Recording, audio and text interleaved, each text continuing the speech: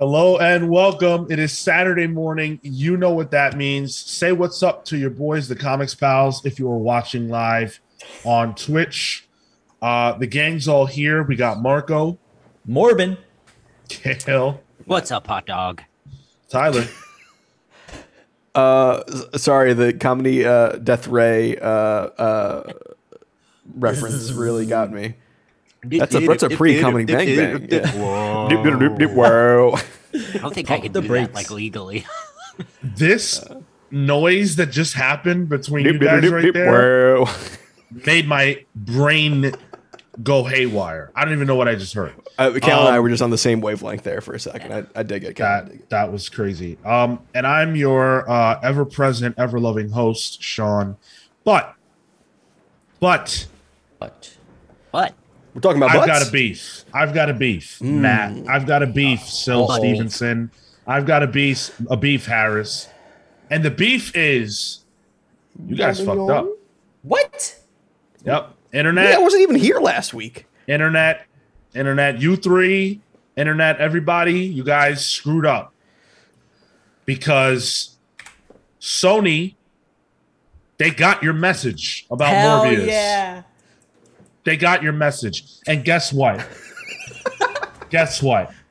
Hold on, Sean. Before you get a little angry, I think you have a highlighted message you have to read. And you got to read it. If you think the man paid. The If man you paid it. We think- got paid this week. all right. And you gotta. You're the one who vote, too. always want to be the one that reads the highlighted messages. So Wait, I don't always want to read the highlighted messages. This And one is also, specifically asked for you. Tyler, you have read many highlighted messages. That's true. I usually read the ones that I don't want you to read. Oh my god. Really get into it, Sean. Really get into it. You gotta sell it. Oh, all right. I'll do it right now. Here we go. This is for you, Matt. This is my commitment. All right. So Matt says, Sean, please read this, and I will read it now. It's Morbid time. No, it's Oh it's no, not he what said, it is. I read the stupid image. Oh my god. Jeez. All right. You gave that I'll away read what for he free. wrote. I'll read what he wrote. Jeez. No, I'm not reading that. Never Oh, mind. come on, Morb. Oh my god. There you go. You got it from Kale. It's way too early for this, guys. Listen. The internet screwed up because Sony now believes that we want more Morbius. And now they are bringing Morbius back to theaters.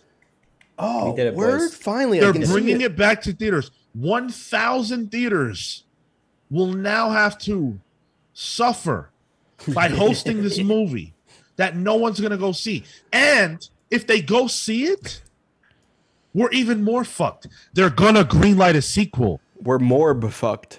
It's going to happen. We have to let it die. Let the past die. It's not the past. This is the present and the future. Is what that is. No. It's evolution. No. We can't let this happen. It's too late. And guess what? It's even worse because do you want to know what the #1 movie trending on Netflix was as of 2 days ago? Is it Amazing Spider-Man? Yeah. Oh, hell yeah. I Yeah. read this script, guys. I haven't even. Sean, before we get into Last Amazing time I Spider-Man, watched. I just want to make a little announcement here. My new podcast, Morbin by the Minute, where I will be talking Morbius minute by minute. I'll be talking about every minute in Morbius. Yeah, joined by I'm Marco. like 75% joking on this. This was So a if- real if- pitch he brought to us. Yeah. I brought this to Matt too, and he told me for my mental health I should not do this. Yeah. But I'm going to throw it out there. See if there's enough fervor for it, lust, hunger. What does Morbius feel? This cannot be Comics Pals. Constipated. There's just no way. The It would not be on the maid feed. Don't worry. The only thing we can do, Morbius related, is if we do a. Why would I even say this? Go Shit. ahead. No, keep going. Now you have Keep to going. say it. Like a community watch. That could be Yeah, that would fun. be fun. That could be That fun, would be actually. fun. I've not seen it though. I've only seen it in that supercut where it was just sped up into to fit into a minute. That's. I've only watched the end credit scenes, and those sucked. Oh, really they were so bad. bad. It's a phenomenal film, gentlemen. I've only seen the Matt Smith vampire dance. Listen, Oh, I've seen that too. Yeah. Listen, Maybe I almost chat. want to watch it. Sylv and Harris are saying that they haven't done anything involving Morbius on the internet, so you guys are excused. I'll give you that. But everybody else, this Morbin by the minute, all this crap, It's a great idea. it's probably bad, my best and there idea. will be a Morbius 2. I'm telling you right now, they're gonna greenlight a sequel. Sony is getting the wrong message. Tyler, we're gonna have to time Morbin by the minute because you have It's essentially 141 minutes. You have 140 episodes worth of content at that I know point. that's content So right there. we have to plan that out, right? If it's weekly, daily, like to we'll lead up. We'll to get Morbin to. It's 100. Say if it's one a week, we'd probably be seeing Morbius 3 at that point. One can Oh only my hope. god! Yeah. Here's the thing, though. The problem is now Jared Leto has tweeted the thing. He made the joke with a Morbius 2, it's Morbin time script. Guys, I'm sorry. It's not Morbin time anymore. Jump Jared the bat. Leto is in on the joke. I don't want to do it anymore. It's done. As soon as Sony, Jared Leto get involved in this, now it's just Listen, if it's Sony, I don't give a shit. Let the superhero genre die. Jared Leto is a piece of shit, and he should feel bad all the time. He should not be in on the joke. it's not even funny anymore. It's never been funny. This think shit it's pretty sucks, funny. and I'm tired I of think it. it's And we're pretty not funny. talking about Morbius on this podcast anymore. I just Morbius- wanted to put that out there that the reason that we're gonna have to suffer through a Morbius 2 Uh-huh. is you guys. I just never want paid you to for it. know. I have never tweeted about Morbius. I don't even want to talk about Morbius. If it wasn't for this dumb podcast, I would never utter the phrase Morbius ever in my life. But I have to, and I won't anymore. I'm things. drawing the line at Morbius. Two things Thank real, you. real quick. Thank Two things. Two things. Morbius, really cool name. I think we can all agree on that. It's a fun little Nope. name. No, Also, I don't even agree with It's always- that. Yeah. Oh, yeah. Morbius 2, Since the Spider-Man cartoon, there's been a dumb name for a vampire. they need to get a famous director out of retirement to direct Morbius 2. And I think Ooh. it's Tommy Wiseau. Oh, I think a God. Tommy Wiseau directed I'm out. Morbius 2. I'd be in. Yeah. I would be Then so in. it could be Morbin time. It would be Morbin time at that point. Yeah. I can't handle this. Have you guys noticed Mr. Tiny Corn Dog is back? Yeah, is. yeah, Yes. he's just throwing his tiny corn dog on there. What's up? I'm here for it. Mr. Tiny all corn right, dog. He's got a collection of emotes. So Sean, you know who I blame? No. Felicia. All right. See, jokes about the animated series I can get behind. The movie, I just, and even that, no, we can't do that. We can't talk about it. I saw The it worst deleted too. part- He said Morbin. yeah, he did. Yeah. The worst part is after. So I just moved and I've been going through my boxes and I've been going through my comics. I have all of the comics of Amazing Spider-Man right around the time Morbius. Like I have first Punisher, I have first Silver Sable, I have first Black Cat, and I have second Morbius and third Morbius. I do not have the fucking first Morbius. It eludes me. So I have a Grail now, and it's Morbius. Have a white whale. I have a white whale, very very pale white whale, and it's first appearance of Morbius. So Oh my god, I thought I knew you. Listen, it's literally just to fill in my collection. It's literally like the one issue that I'm missing out of like a whole. you'll span. live. I want to unlive really as Morbius, the There you living go. vampire. You walked into that one. Listen, I'm not even going to respond to that because. Are you at least we're not excited for allowed the love of Amazing Spider-Man? Is that to. No, okay? All right, just asking. No. Andrew Garfield, he's I- going I- through I- a renaissance. no. You know why? You know why I'm not? Because they're not going to greenlight Amazing Spider-Man 3. They're going to greenlight Morbius 2. Then they're going to say, "Wow, people really love villain movies that don't feature or tie into Spider-Man in any way." So, what should we do next? Let's think about it. Oh, hey, people really love Shocker, right? We should do a Shocker movie. Imagine I've seen that one. It's about 6 minutes, and about like the 4 minute and 30 second mark is the good stuff. we're already in that era though. Like Venom unlocked that. That's different though. We have a We're getting Craven Bad movie Bunny with- movie where he's the wrestler or whatever El the fuck. Muerto. Like we're there. This is hell. I say that was for the clout, but We could get our White Rabbit movie. You know, I know you were into that one, Sean, when you read an Amazing Spider-Man. What if we get into White Rabbit? I didn't really say anything about White Rabbit. That was Marco me. did. That was me. Yeah, okay. let's attribute the right people here. Okay. Sure. Yeah. Okay. I apologize. Apologies. All right, listen, we got to get the rest of this show on the road, but I just wanted to throw that out there. No more Morbius on this podcast as long as I'm here. A Can't. Morbitorium. All right. Yeah, that was pretty good, Marco. That was That's pretty good. funny. All right. So if you want to support the show, there are plenty of ways you can do that. We thank you all so much for tuning in. If you want to watch the show live, you can do so by tuning in at twitch.tv/thecomics every single Saturday at 10:15 Eastern, Thursdays at 6 p.m. Eastern for Pals Pulls. Patreon.com/thecomics is the absolute best way to support the show. For as little as $3, you can help out your boys and show them some love. I do want to shout out the Patreon pals who are keeping the lights on. These are the people who have subscribed at $10 or more, and they get a cool name and they join the Palsverse. So thank you so much to Thunderstruck Rebecca Alejandro, the Night Stalker Harris Najinski, Brian Demolisher Del Pozo, Julissa the Jaguar, and Random Rocio, the Courageous Kunaladas, Kefis the Incorruptible, the Great Destroyer Hyper Viper 89, Momentum Mike Elliott, Starcross Catherine Stars, and Indestructible Indy Aaron. Thank you to every single one of you. Up on Patreon this week, we do have Kale's second edition of the newsletter. That's right. I couldn't think of anything else to write, so I thought about the thing that I think about the most, and it's what toys I'm gonna buy, Ooh, or in this case, probably not buy. Fair enough. Yeah, I really enjoyed it. What? Yeah. I really expected to get yelled at because of how bad it was. Why would you get yelled at? What the hell? Because that's the world I live in my broken brain. Goes to the punish box. Oh, I know that, Kale. Wait till you see my fucking newsletter coming up this week. I'm gonna do a newsletter about toys.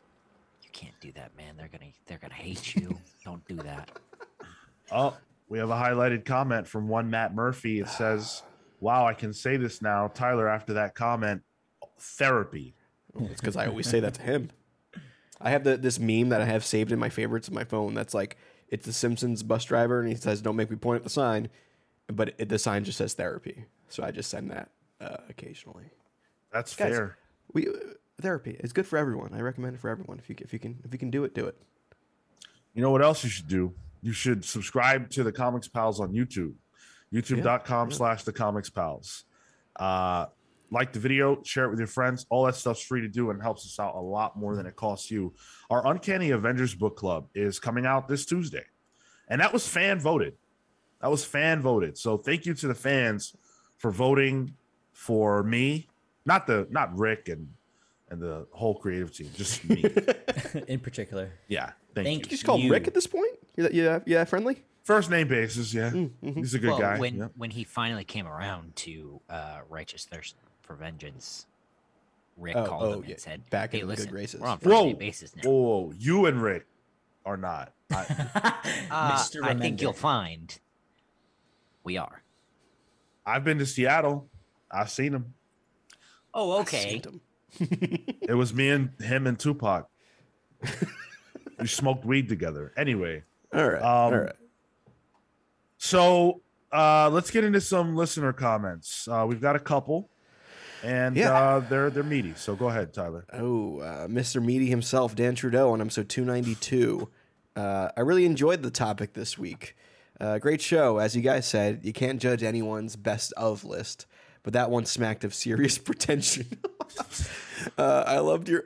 Hold on, before I get anywhere. You can't judge, but I'm gonna judge this one. I like This is the, also, by the way, sorry, in reference to last week's main Yeah. topic. I like the energy getting there, Dan. I loved your points about high art versus low art. I've always believed those are false distinctions. There are acclaimed literary works put on a pedestal today that will be forgotten decades from now, while people will still talk about Batman and James Bond. How can you compare The Godfather to Airplane, or Mouse to Batman, or The Great Gatsby to Hitchhiker's Guide to the Galaxy? Laughing and having fun is just as valuable as an experience as crying your eyes out. I think it's best to do the best superhero books or the best graphic memoirs. There's enough different flavors within those categories alone to struggle with determining which are the best, and you're more likely to introduce someone to something they like. And I know it makes a lot less good of a headline, but I really prefer labeling it my favorites versus the best. It's more honest. Yeah. I mean, I completely agree. I think that, and that's the word that I didn't want to use last week. It's pretentious. Look, I think there are a lot of people that think comics are, BS for kids or for adults who are in arrested development. And I'm not saying that's not me, but I am saying that doesn't mean that comics aren't good or that there aren't amazing comics or that comics don't have value. Like what's the inherent value of books, regular books versus comics? Like there are plenty of quote unquote trashy books, right? Not all books are just these incredible works of art because they're books. Not all movies. We just talked about Morbius. Like, come on, let's be real. There's nothing inherently low or bad about comics in comparison to any other medium. And so I don't understand why comics is the one that we treat like it's for kids and doesn't have any value. And the only way it's okay to talk about it amongst people who don't read comics is to talk about the high art comics. That's bullshit to me. My opinion is that those books, no matter the book, will still just become kindling for the fires that warm us in the post-apocalyptic world. So there's no real difference. I do think maybe the better title for that list would have been most influential to a certain degree. I think, or at least that should be put in the conversation because the books that were on that list, for the most part, with the exception of like Inuyasha or something, are very influential. A lot of stuff, think pieces and whatever have come from Mouse and Persepolis and Fun Home. And Miss Marvel. Even Miss Marvel. Oh, I was bullshitting. I mean, like it or not, it's influential. So in what way? What influence? I think Miss Marvel has a lot of influence, honestly, especially the modern readers or the more younger readers. It's a big fucking deal. I'm not saying it's not, but I'm saying, what does it influence? I'd also like to know the age of the person who wrote that list too. I was listening to your guys' discussion, and I think knowing an age of the person who wrote it would be illuminating, I think. Yeah, I don't know. And, again, we're not judging the list. No, I was gone so I have thoughts, but I wasn't there for it. So that's on me. I was in a truck, Kefis says there are things that only comics can do. And I think that's a great point as well. Like, why would we talk about the industry this way when it's unique? It's different, it's special, and we don't treat it like that. And I don't understand why. One thing that we hadn't talked about that I was thinking about it was stuff like Drawn and Quarterly and Fantagraphics, where those inherently have like that built-in audience of, well, we're doing auteur-driven stuff, or we're doing capital C kind of comics, and there's a different sort of snobbery, I think, there for people who I feel like frequent that kind of those kind of publishers. But at the end of the day, it's just comics, dude. Yeah. As you say that, I look up to my copy of Chris Ware's Building Stories. That's on my, my shelf. Yeah, exactly. Which is like the definitive thing. So I saw that on your shelf. I got that for $5. It was on clearance. I bet you did. Yeah.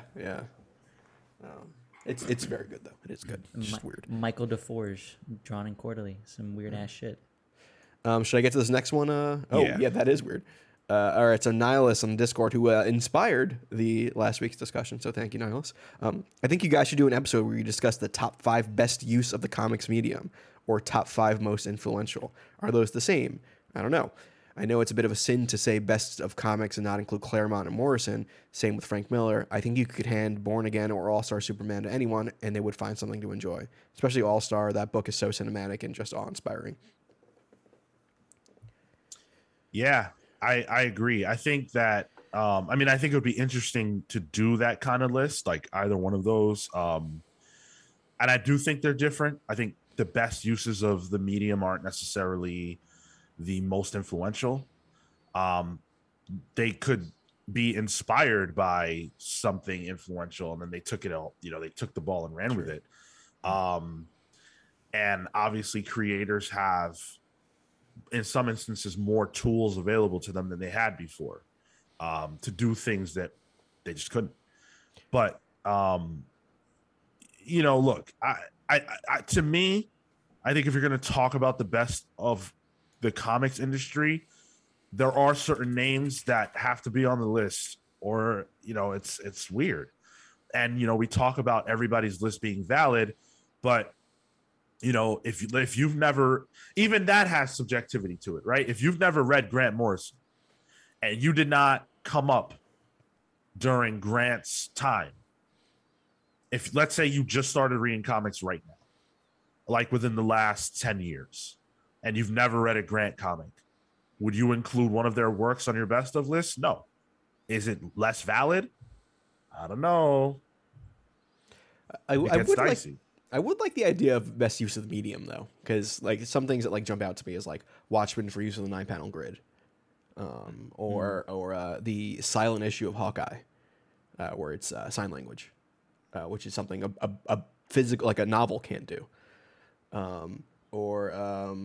I'm trying to think of maybe not best of, but a very, very interesting. It's Echolands, the current J.H. Williams book, where it's a landscape, which I thought was very, very interesting, and it has pull-out pages, and it's very interesting use of the medium. But like that is an interesting list that I can see, but I don't think it's the same list. I don't think it's the same as No way. Top 5 most influential. I hate that Watchmen always ends up on any of these lists, no matter what. It's because I love the book to death, but it's like, come on, it's like the original 3 Pokemon starters. Like they just fucking show up in every game. Like I don't need another evolved form of Charizard. Like Kale, you with me? Yeah, for different reasons, I think. But yeah. Matt says Grant's modern work is too much. Hey, maybe so, but like historically speaking, if I'm doing a top 5, Grant's there. Few books. Top 10, Grant's got to be there. Frank's got to be there. There's just certain creators. But then someone might say, "Oh, well, how could you have a top 10 list without Jeff Johns?" And then I say, "Well, talk to me about Jeff Johns' opinions about Cyborg, and then get back to me." They're going to say about black people in general, but I mean, all right, that too. But yeah, you guys get the idea. Thank you both for writing in. Really appreciate it. And maybe we'll do that. We'll do that down the road. I think I couldn't just rattle off a list like that. I would have to really think about the best uses of the medium. I don't have any immediate examples. Watchmen would have been the only one that I can think of. And then most influential, again, is really tough. I don't even necessarily feel qualified to answer those questions, because that's such a limited box that I think you really have to bring your knowledge and bring your stuff, and you really have to think about it. So I'm not even sure I can answer those in a way that would be satisfying. It's also evolving too. Like I bet you a decade from now, people will say Tom King's vision is influential. As I would say it now. Fair. Well, yeah. I think it's influential. I think it needs time for influence. Yeah. I don't know about influential. Sylph Stevenson says, I think Tinian does good doing creative things. I think Tinian is one of the wizards. I think Tinian's getting to that place. Like Chris The Jericho. Closet, like Jericho, yes. Like the Closet. I don't know if you guys read that this week. The Closet #1. Wow. Pretty sure I did. You guys, yeah, but I just I said it on Pals Polls, but I just think Tinian's becoming a master, and it's beautiful to watch. I don't think I've gotten to see this before. I don't feel personally that there's another creator who's come up since I started reading comic books who I think has gotten as far in skill as Tinian has. I really don't. Personally. I think you know there are obvious names you would mention. You would mention Snyder, you would mention King, and you would mention maybe Bendis. I would not say that I think those creators are on Tinian's level. Not even Snyder, not even King. I think Snyder's sort of taken stars falling a little bit in terms of Scott Tober flopped. I don't know. I don't know if that's Scott's fault, but it's just because of the kinds of stories that Scott tells. Like they're great, but they're just not pushing it. I think Tom pushes it, but for me, Tinian has never missed, and also is challenging himself all the time, and challenging the medium to some degree. So I think that's impressive. But yeah, do you guys have any like thoughts on that? Anyone you would name as a counter to what I said? It's like a modern master. Is that what you're asking? Yeah, someone who's become a master or is on that journey since you started reading. Okay. It's a good question. I've seen people always on the cusp, I feel. You know, like I think Jason Aaron was at a certain point on the cusp. I think Chip is on his way.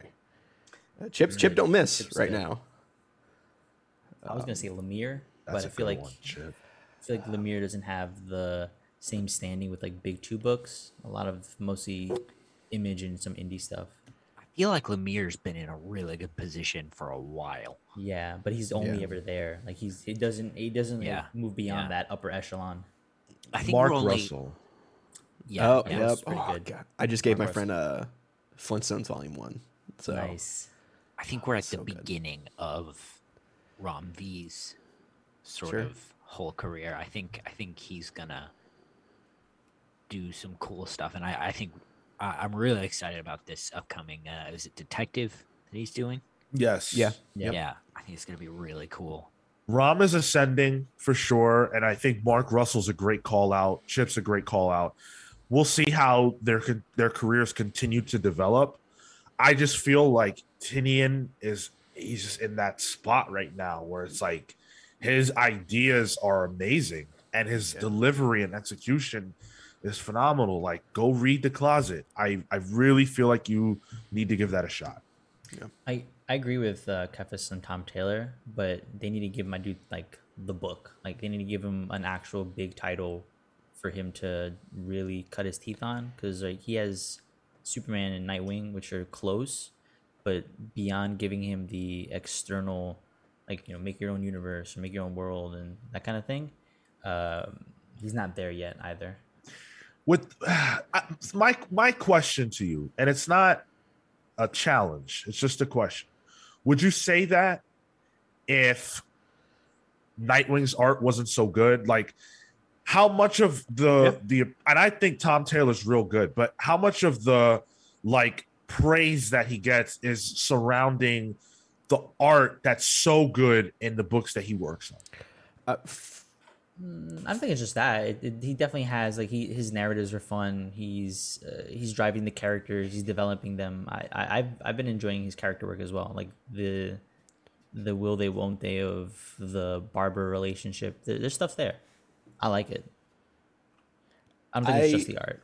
For me, I've read a lot of Tom Taylor. I pretty much read any Tom Taylor book that's come out in the last 5 years or so. I would say starting with his Wolverine run, his Laura Kinney Wolverine. Yeah, love that. I've read every Tom Taylor book. I've read the Injustice stuff. I've read the the Marvel Dark Ages, the current Dark Knights of Steel, Nightwing, Suicide Squad. Like, I've loved it all. And, like, it's good art on each of those books.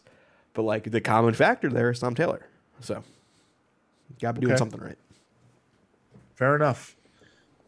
Well, speaking of doing something right, I hope that you did something right with this game that you put together for us today. Sure. So I'm calling this game Scene Chewing. So this is going to test you guys' oratory skills. Okay. Figure this is a podcast first and foremost. So let's make something a little more audio based. So the way this works is I need each of you to pick a number from 1 to 3. You guys got to figure it out between yourselves. Who wants 1? Marco wants 2. Okay. Kale, you want 3 or 1? 3.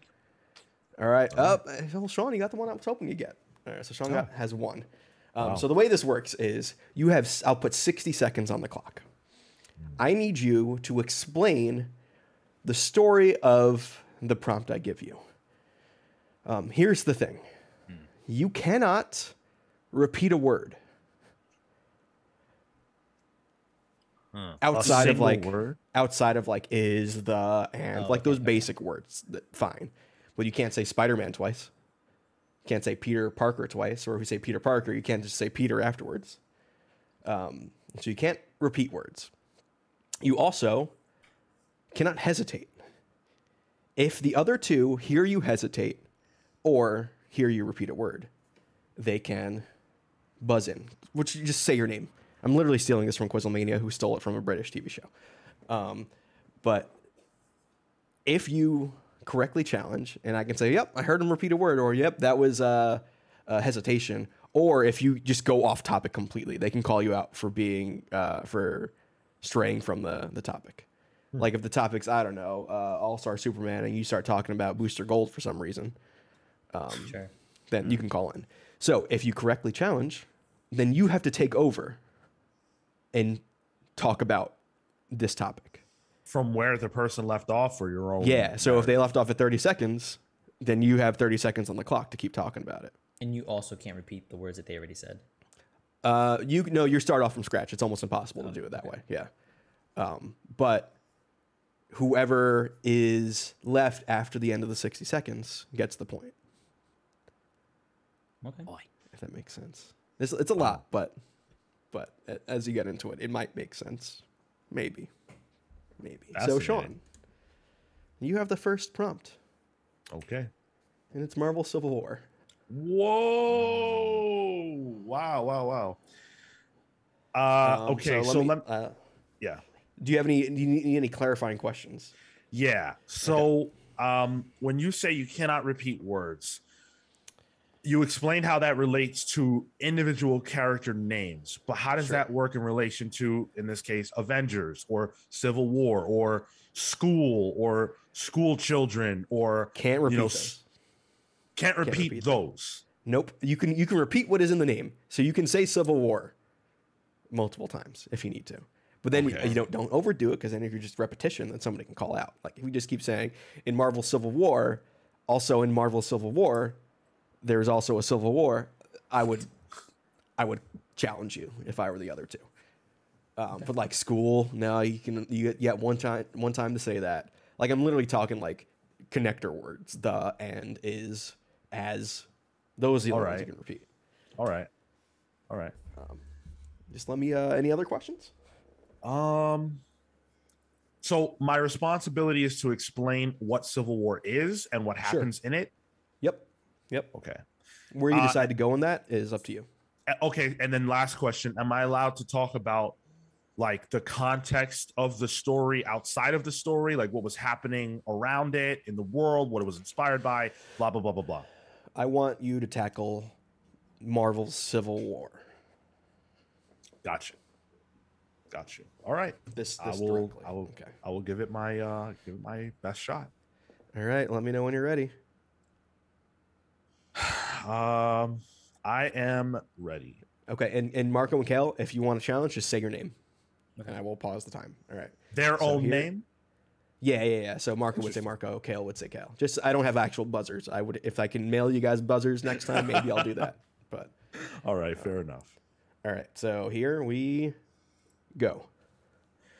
So, Civil War is my favorite superhero event. And the reason is because it's the only event that I've ever read that feels as if it's touching home. It feels like it connects to our real lives. So, Civil War features, well, it starts off with a school exploding. And this is an event that happens as a mistake from young superheroes who are trying to stop a crime, a supervillain crime. It goes wrong, the school explodes, and we lose several children and parents and all that kind of jazz. Wait, Marco. This Marco, So all right. he said event 3 times, and he said school twice, I think. He did. Yep. He Okay. did. Yeah. All right, Marco, you have 15 seconds now. I don't like this. I don't like this one bit. I don't like this. Marco, you got 15 seconds. Ready? Yeah. All right, here we go. There's a disagreement between two of the main Avengers here and break out into factions, one led by Captain America and another led by Iron Man, in which they each bring in different Yep, heroes. that's it. Marco, you snagged it right there. That's a point. That was what was left of Sean's time. Yep. Oh, okay. So you have to make it the full time to get the point. This game is my nightmare. Yeah, but Sean can get a point from you guys. It's almost easier to get points from other people than it is to get your own point, if that makes sense. I hope the next one's something. Yeah. So yeah, you said event 3 times. You said school twice. No hesitation and no deriving away from the topic. So that's good. That's good. So you got the point there. All right. So Marco, you picked 2, right? Yes, sir. Marco, you will be talking about Spider-Man Into the Spider-Verse. Oh, damn. Okay. This is probably one of the harder ones, so apologies. All right, let me know when you're ready. Yeah, okay. Okay, all right. Here we go. This movie is about Spider-Man, but specifically a variation on Peter Parker, who is the original character. And this covers Miles Morales, one of the newer creations coming out of the Ultimate line, and that has joined the 616 universe. In this movie, he decides that he's coming back from college and going into college, and there is a supervillain that is trying to cross multiverses and bring in and stop an event from happening. In the process of Kale. Kale said Kale. All right. Damn it! I don't want it. Kale. Well, why'd you challenge? Hesitation. Yeah, there was hesitation there. There was. All right. So Kale, you continue. You have 12 seconds. Can I ask where he left off? No. Okay. And here you go. So the Kingpin is trying to cross multiverses, and he is stopped by Peter B. Parker, who is from a different universe and is having grown-up troubles because he is a Kale gets that point. Out Spider-Man. Kale gets that point. Oh, I had 12 seconds left. Fuck. Marco, you could have said Spider-Man multiple times. It's in the title. I felt like you were. Oh no! I felt like that. Okay, we can say the title. If it's in the title, if the theme is Spider-Man Into the Spider-Verse, yes, that is fine. Oh, Okay. Damn, dude. I was working my way around that shit. All right. So, Kel, your next one. I felt you working around that, Marco. I was seeing the steam coming out your ears on that one. All right, Kel, your topic is Blackest Night. I didn't read this. This is where I stopped reading comics for a little while. Oh, what? Blackest Night's so good. All right, here you go. So Jeff Johns brought back Hal Jordan in Green Lantern, and what happened was he reset the Green Lantern continuity, and that led to a shift in the broader mechanics of death in the DC universe. What that means is there were different colors of the emotional spectrum. Sean. That came. Sean? Oh, thank God. Oh, I hate this. Off topic. Fine. No, I he was also just said, getting there. He was talking about the colors. I was just getting into the rings. I'm gonna say that's off topic. Really? Take it. This, I don't give a shit. yeah. This that's getting into the Green Lantern mythos. I'm asking for Blackest Night. You also said Green Lantern twice, so just saying, But all right, Sean, you got 25 seconds. Ready? 25 seconds. I don't know, call that Yeah. bullshit, but because I'm having a said terrible time. I thought he said Hal and Green Lantern. All right, Sean. 25 seconds. Ready? Here we go. All right. So Blackest Night is an event that is essentially about the fulfilling of a prophecy within the Lantern universe that suggests that with Brightest Day, there will be Blackest Night. This features the heroes and villains of the DC universe, some of which are undead, because they are being resurrected by the Black Lantern. And it's a huge war that goes across the entire you got color it. You spectrum. got the point. All you got a fucking point, so you all win. Stole it off. Oh, Tyler, this is an incredible game. I think it could be done very, very well. It's probably I hate stressful every as shit. I think as people play the game more, I think you start understanding things Yeah. better. Yeah. Because you're like, oh, that's hesitation. Oh, that's off topic. Oh, I heard you say, like Sean said Lantern twice. Did he? He did. He did. I did, yeah. Oh, okay. So it's probably like it's not stressful for me because I'm just looking at a clock. But like you got, like, no shit. Tyler. that's 60 seconds. You probably feel that thing, huh? Yeah, we're gonna get you playing these games. Don't worry. There's no reason you shouldn't be playing these damn games. I would gladly play these. But yeah, that's scene chewing, guys. So you all win. The pals Yay. win in this one. Kefis says, I think bullshit kill wasn't off topic. Kefis, how about you be on the show, huh? How about you play this game next time, huh, buddy? I guess the way I see it is, Sean's question about contextualization, and that's where I was coming from, was contextualizing what. And was I didn't answer that question. Yeah. Yeah, I said talk about Civil War. And I was trying to eat time, to be honest. So That's why I challenged it, because I knew what you were doing. fine. Yeah. I was gonna let you ride. I was like, you know what, it's fine. But then you were talking about the spectrum and all this. I'm like, no, dude, I'm challenged. But they're in the book. That's part of the thing. I don't disagree, man. It's just a game. I had to do it. Disagree, but you called me on it anyway. All right. Yeah, absolutely. Right. Ooh, Absolutely. I got to play the I game. like You the, are the absolutely drama. right, but No, it worked out in my favor this time. Good game. Good game. Good stuff. yeah. Sean, I will send you the Please don't ban it. Quizzlemania is a game, a monthly game show by the Wrestle Talk Parts of Unknown people. Oh, and they okay. do this with like wrestling stuff. It would be like, I don't know, Mankind getting thrown off the Hell in a Cell, and like, Sure. yeah, the That's first fun. couple times they did it, it was a fucking mess. But the 20th time, it's fucking great. But yeah, that's scene chewing, guys. So All right. Round of applause for Tyler. Do you have that, Tyler? I'm gonna come. shit, All no, right, I don't. that's I don't not have the it. kind Nope. of- Nope. Sorry about that. That's not the kind of rain of applause that one would like. False. Oh, all right. So we have to talk now about the end of an era, as one Joe Quesada, who has worked for Marvel for over 20 years, has left Marvel Comics. Joe started with Marvel as an editor. Well, he began editing in '98.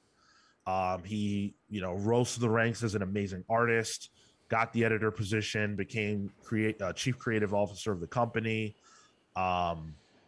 He's had a stellar career, again, that spans multiple decades. When you're talking about his artwork, I mean, my man, 91, 80 something is when he started, somewhere in there. I think he got his first Marvel job with the Ghost Rider cover in 91. And it's been a tour de force of a career. It really has.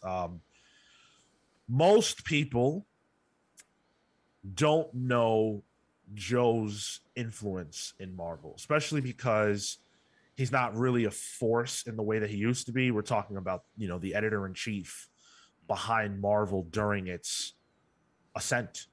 Marvel bounced back from really hard and bad times. And we all, here know this, but people listening might not. Marvel was bankrupt and they were done. It was over. And I think, and I don't think this is controversial to say, that without Joe Quesada, it's possible that there is no longer a Marvel, not in the way we know it. Sean, Joe, just yeah. one point of clarification. It's the Marvel Knights line that he. Yes, that's right? exactly what I was about to get to. He helped launch the Marvel Knights. And that, of course, is, I think Marvel Knights changed the game. Mm-hmm. Daredevil, Punisher, so many books came out of that line that changed the way that superhero stories were being told.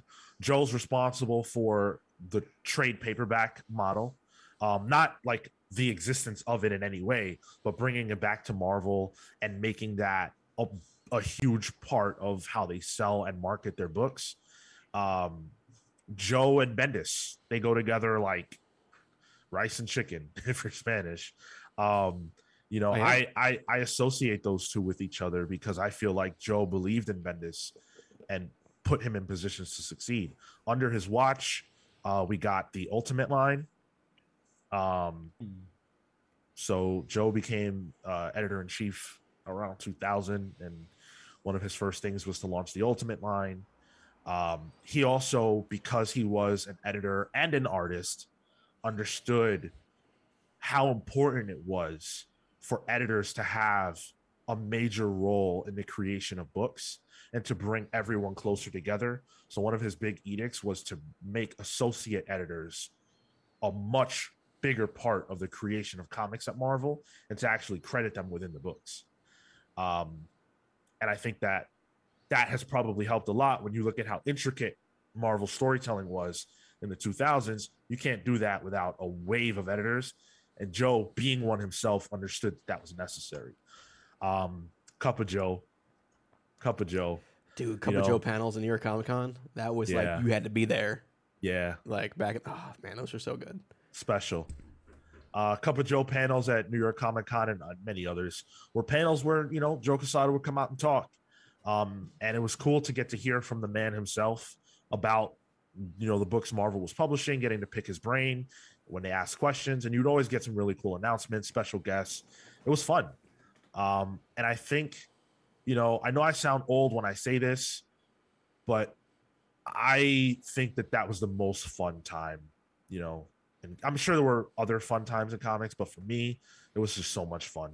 Marvel was so fun under Joe in a way that it might not be again, at least not for me and my tastes. So I have a lot of feelings about this, but I'll pass so you guys can talk too. So for me, I picked this picture of Joe, because he looks like a dad at Disney World. And, it's fine. But also, like, you can tell the time it was taken in. It's Fear itself. It was like the back. It's in the background here in like a monitor. But so is that what is it? Oh, geez. Poster? Sean, do you remember the artist of the poster that's behind him? I don't know if you can see it, but it was during the Heroic Age, I believe. Fear itself. Where they had those like interconnecting posters. He was the cover artist on Straczynski's Thor. Is that? Oh, not Coypel. No, Coypel was interiors. Right. Yeah. Maybe I don't know. Matt would know. Delotto? No. It's never mind. Whatever. But like that era of Marvel. Dragocevic, Marco Dragocevic. Yeah. Djurdjevic. Whatever. Djurdjevic. Yeah, Marco Okay. Djurdjevic. Yeah, that's who it is. But like that era of Marvel where it was like post-Secret Invasion, like pre-Disney buyout too, I believe. I think this might probably be an actual. Maybe this is promotional art for when Disney you bought it up, because probably around this time. It's just manifesting it. Yeah. But like right before that, like that's where like that was my happy place with comics, Like I was in a comic book club in high school at that point, and not to be like just nostalgia Joe, but it was just dumb fun. is what it was. You know, and I wasn't really into the behind the scenes stuff as much, you know, as I am now, where I know how the sausage is made. Back then, it was just like, oh, I'm just reading the comics, you know, and that's what I'm doing. Yeah, it's just it was kind of my home in a way. So It's interesting to hear you guys talk about it. I started in comics later, and I've only ever known him as CCO. So the fact that he has this history is kind of new to me, and really interesting. The fact that like as his first thing to do is strike up the Ultimate line, that makes sense. That's a creative decision that can, I think, only be done by somebody who has worked in the industry, and it's like this is something that is necessary, or there's a market here that's lacking. It's foresight. Yeah. Hey, what's up, Jacariah? Welcome. Thank you for joining. Yeah, Quesada is probably one of the first artists I really started paying attention to. I think the first book I ever got was is the Daredevil that he did With what's this guy's name? Kevin Smith? Yes, that's exactly what it was. Yes. fucking George McGee. Echoes. Is that her name? Yeah. Echo, yeah.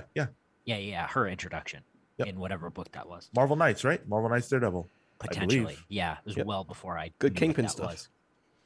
Yeah. So like that his era was when I was just devouring absolutely anything I could get my hands on.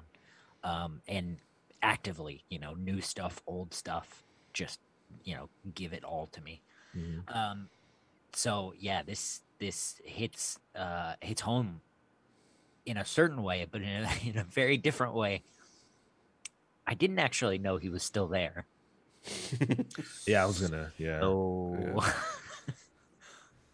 I think Joe kind of grew out of the editor-in-chief title and was moved over into like an overall chief creative officer. So he had his hands in a lot of like early Marvel movies and TV stuff. He was a part of that cabal that got ousted when Kevin Feige decided he had enough. Cabal. And so, yeah, that's why we haven't really heard of him a lot since. And I think he probably felt, if I had to guess, put out to pasture. And I think he wants to, you know, do things. And I think that's good because Joe Quesada is a creative mind. And we haven't really discussed it. Kale brought it up to some degree, but like also a brilliant artist. Yeah. Yeah.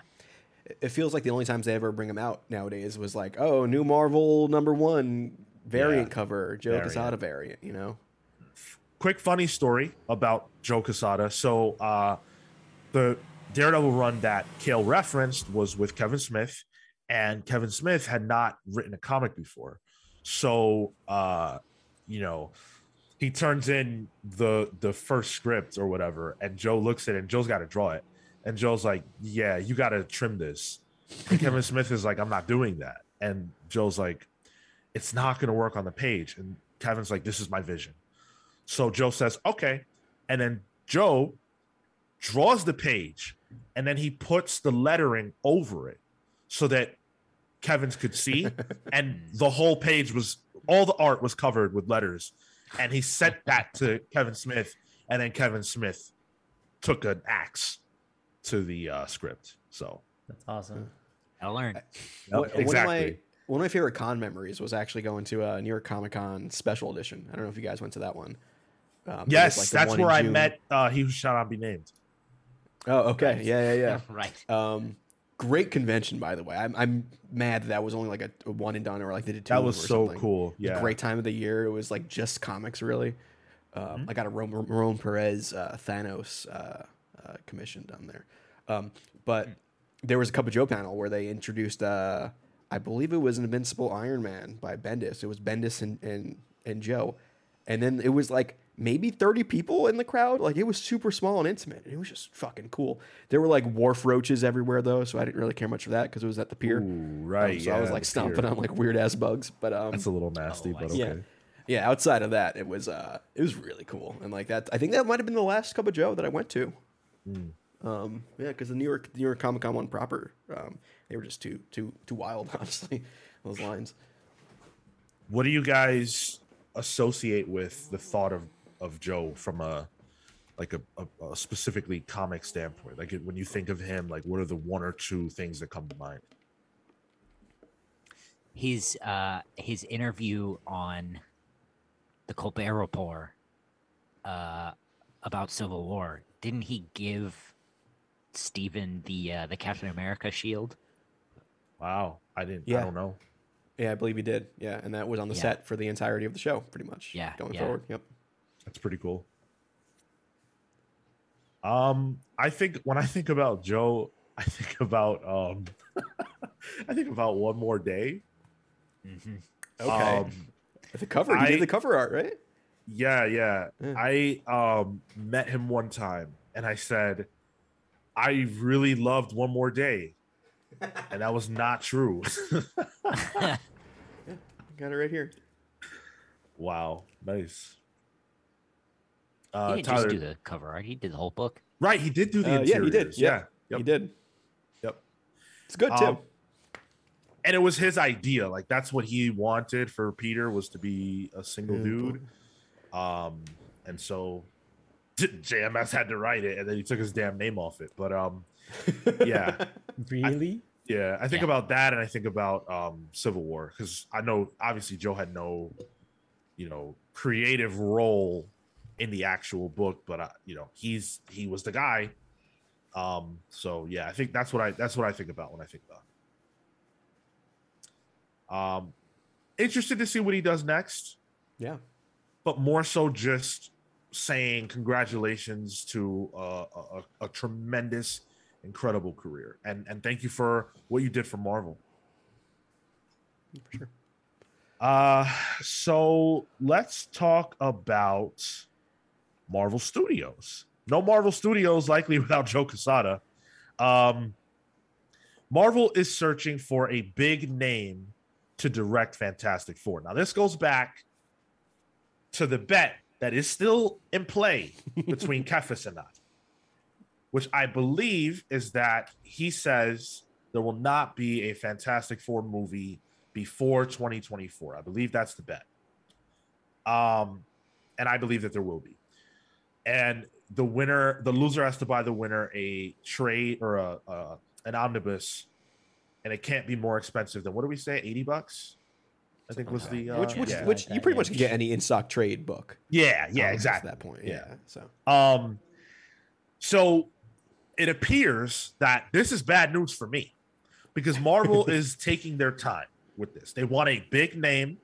They want someone. It's actually really interesting. So the reports say that Kevin Feige and these are not like necessarily coming from anywhere official, but this is just the chatter. So here's what a source says. Kevin doesn't want to oversee the entire shoot, and after not having to worry about that with Raimi on Doctor Strange 2, he is very game to the same outcome with this shoot. So Kevin basically wants to not have to watch over the movie to make sure that it comes out how he needs it to.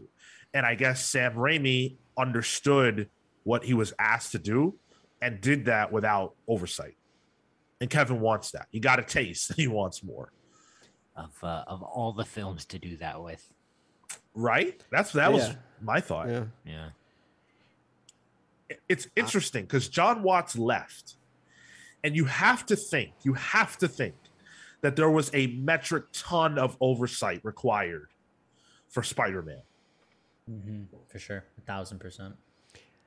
And I also feel like you want that oversight for Fantastic Four. I do too. Especially after its history in film. Yeah. That specifically. Yeah. It's weird. He's like, yeah, just give me a director who knows what they're doing. Should be someone good and let them do it. Yeah. Do you have any suggestions?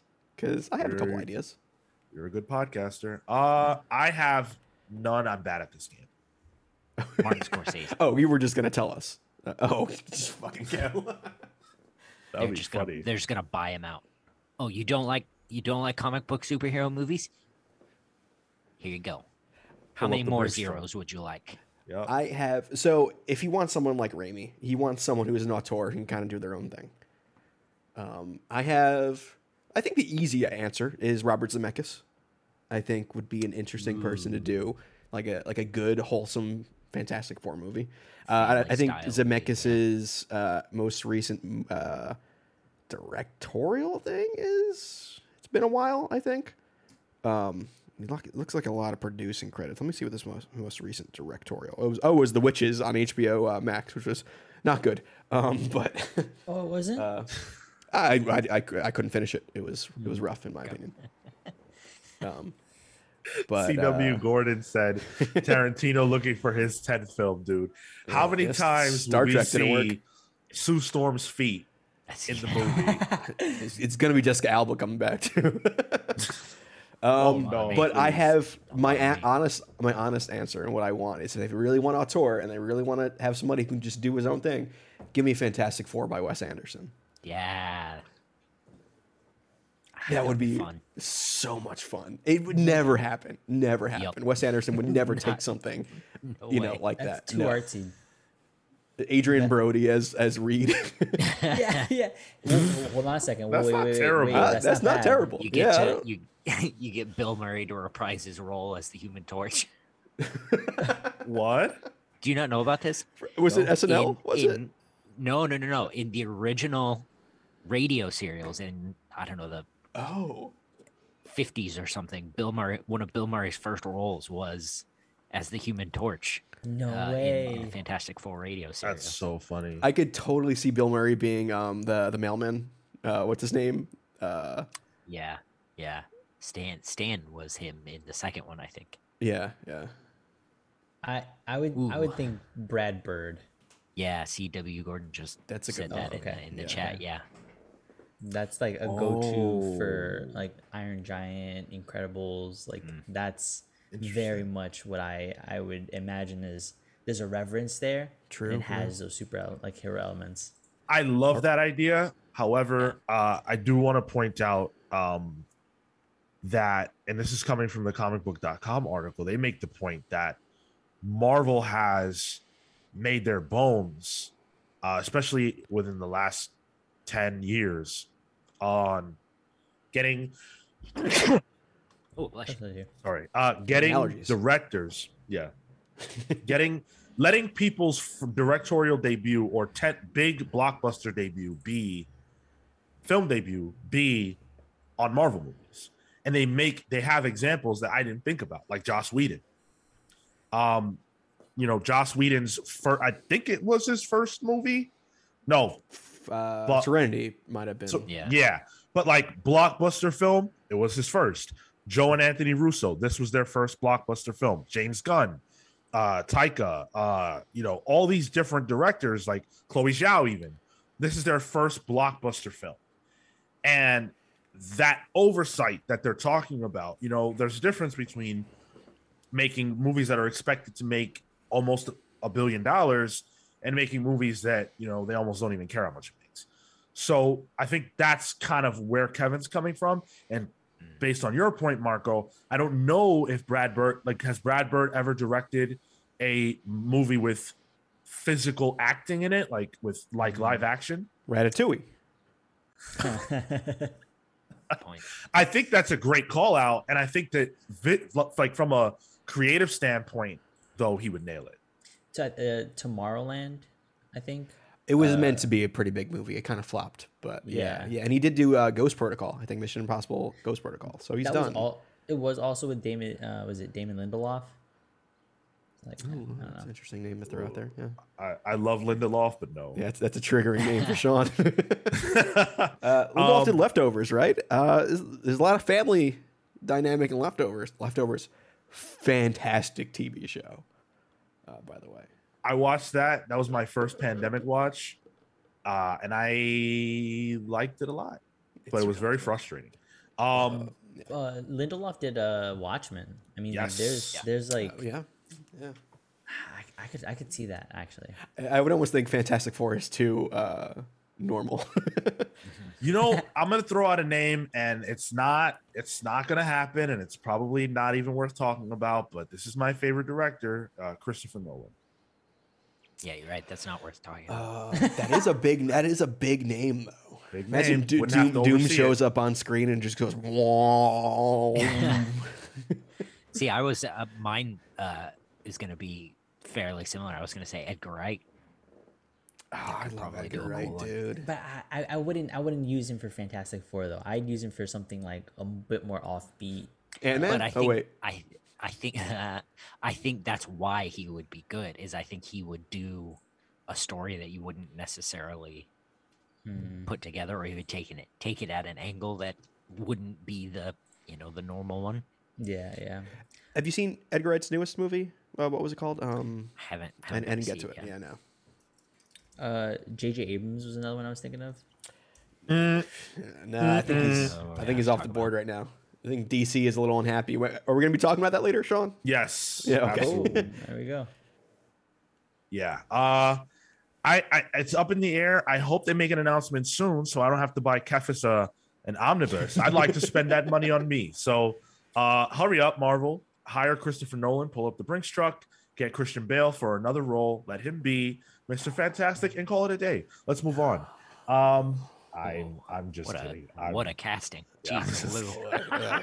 God. He's too busy He'll being probably- Gore. Yeah, he'll probably starve himself so he can stretch further, like C.W. Gordon says Spielberg doesn't need oversight. Wait a second. that would be a big deal if that happened. Yeah. That would be crazy. But wow. Spielberg's relationship with Disney is weird, I believe. Yes, absolutely. Especially I think- because of the animated Yeah. side of things. but also Spielberg, yeah, absolutely. I would love to see that. I think that could be really interesting. That would hit. Yeah. Would Avengers Con hit? No. Nope. It hit No. different, that's for Probably. sure. It probably would. So Marvel is toying around with the idea of doing Avengers Con. So I'll explain what the hell that is. For those of you who have played the Avengers game, Marvel's Avengers it starts with Miss Marvel at Avengers Con. And it's really cool. You can go around, see like hidden, like gems. There's like comic book covers you can collect and lots of like Easter eggs and things like that. It's very fun. And in the show, they're doing the same thing. And so when they were filming Miss Marvel, they had built a set for Avengers Con. And Miss Marvel was filmed in the same general area as Spider-Man 3. So Tom Holland and like the like people from that set would go over and look at Avengers Con and they were blown away by it. And so Kevin Feige recently was asked about the possibility of this at the Miss Marvel premiere, and he said we were talking about that on set. It was very cathartic for all of us to see that, and we were shooting Spider-Man No Way Home on the stage right next door, the scene with the 3 Spideys. The crew from that movie kept sneaking over to see Avengers Con. I think that might be fun to do sometime. Yes. That would be a great marketing play. Like because the premise is also that she's a fangirl. So she's Right. like into it, and then you bring other people into that same sort of fervor, and then the show drops. So what, like next week? That'd be fucking cool. I contend that what they did at Disney for Marvel and Avengers should have been Avengers Con. Oh, the Disneyland Avengers Campus sort of thing? Yeah. Fair. I would go. I would love it. That'd be cool. Do you remember what it was called when they announced Benedict Cumberbatch as Doctor Strange? They had this weird kind of press event. It was like an MCU event in Hollywood. There was like this big thing. Fans were allowed to come. They were invited. I think that's where they first showed off the Black Panther costume. It was like a big deal, and it felt like what this feels like. You know what I mean? Like it's a place where they can make their own announcements. It's like their Disney Plus day for I was gonna say, wasn't Marvel. that like D-Day or something? There's no, D23. D-Day was after World War II. Is that not? There is D23. I feel like this was a Marvel specific. It was specifically MCU. Yeah. And I think that's where they revealed Civil War. After they played us, it was supposed to be a Serpent Society movie, and then they flipped over and it was Civil War. I think that's where they did all that cool stuff. That was a great event. I liken it to BlizzCon. Sure. I think if Avengers Con was like, if Avengers Con was like BlizzCon, yeah, that would be something special. But yeah, but they could literally show off. It could be like an E3. They could show off all their games because there's a fucking shit ton. There's Spider-Man 3 coming out. Wolverine's coming out. Who knows if Squeenix is going to do another Guardians game? Like, there's so many Marvel properties that I don't know why they haven't done this already. Right? You know, like have it in Anaheim. The convention center is across the street from Disneyland, which has Avengers Campus there. And there's Star Wars celebrations. So there's precedent within Disney. Yep. Interestingly, the executive producer and one of the co-directors for Miss Marvel said that it was Bisha Ali, who was a writer on the series, said that there is a real draft and pitch and that she worked on it for Avengers Con. It exists. Okay. So whether they'll do it or not is up in the air. I would love to see it, and I think fans would really appreciate it. So get on the ball, Marvel. I would definitely travel for the first one because I feel like the first one would be freaking nuts. I would do anything to get there. Absolutely. You guys have fun. I just think the idea of like I would assume like what's stopping them right now is probably that there's still a pandemic going on. Or maybe starting a new con is not the best idea. People going to San Diego, huh? Yeah. Well, that's why I said a new one. And plus, you talked about that guy with the cons last week. Apparently, they might be a little dangerous too. Oh yeah. I mean, listen, everything for you guys is dangerous. Unfortunately, but hey, at Avengers Con, the superheroes can save us. Yeah, there you go. Yeah. So we talked earlier about Joe Quesada. And now we're going to talk about Bill Jemas. So Bill is, of course, a legendary figure in comics. Kind of a name that doesn't really ring out now. He's most known for starting AWA, Artists, Writers, and Artisans. They're a publishing company in the industry, and they're doing pretty solid. They put out good books, they hire top talent, and it's all quality. Well, Bill's leaving. Bill has left. Bill quit AWA to start a new studio called Be Good Studios. And this is how we get to talking about NFTs again. All right. God damn it. Bill. So not too long ago, it was in May, AWA announced that they were going to be delving into NFTs. They announced that they were going to be doing some NFT comics and things like that. And it was met with severe backlash. It's worth noting that Bill Jemas and Axel Alonso, who is the editor-in-chief over there, I believe, they don't agree a lot. They started the company together. They don't agree a lot on, what direction it should be going in and stuff like that. So after the backlash on NFTs, they said, oh, we're not doing NFTs. Sorry, never mind. And that was in May. That was actually in late May. So, like 2 weeks ago. And now Bill has left. And in the announcement of what Be Good Studios will be doing, NFTs is at the forefront. So you figure out why he left AWA. Wow, he's already off of the team website here. Oh, yeah. I'm looking at the team website right now. Yeah. Yeah, he's completely gone. So this is what they say they're going to be involved in.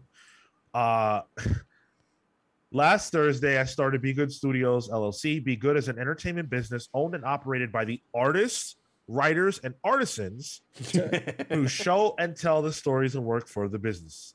We publish webtoons, comic books, and graphic novels, produce and distribute animation and live action, mint and market NFTs, and license our properties for media and merchandise.